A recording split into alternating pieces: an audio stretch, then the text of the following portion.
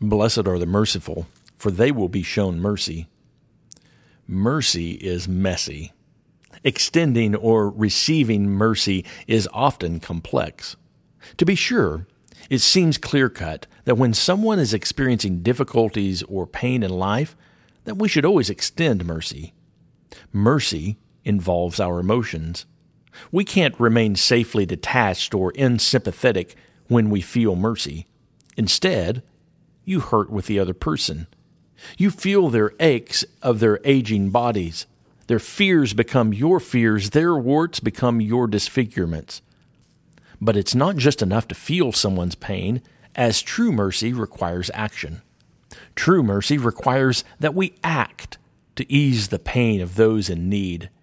Even simple things as a phone call or a card or even tears can be seen as acts of mercy. But other, more robust actions are often called for.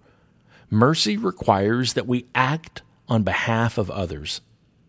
But as emotional and practical as mercy is, we can't forget that mercy involves our intellect as well.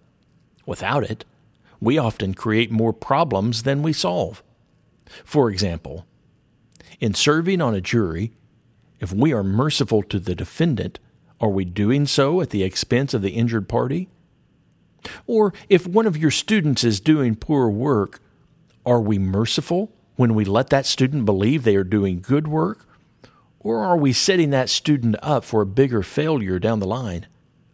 When a child needs discipline, is it merciful to withhold discipline? Or might it be more merciful to enforce discipline? You see, mercy must be intelligent if it truly has the other person's welfare in mind. Mercy is never easy, and it is rarely simple. When have you experienced extending or receiving mercy to be a complex issue? What has been your biggest struggle in determining if extending mercy was the most merciful thing you could do? At work? How about in your family? In your church? How about caring for the poor and needy? It may just be that we need to allow God to be our guide in how to best extend mercy and what actions are the most merciful.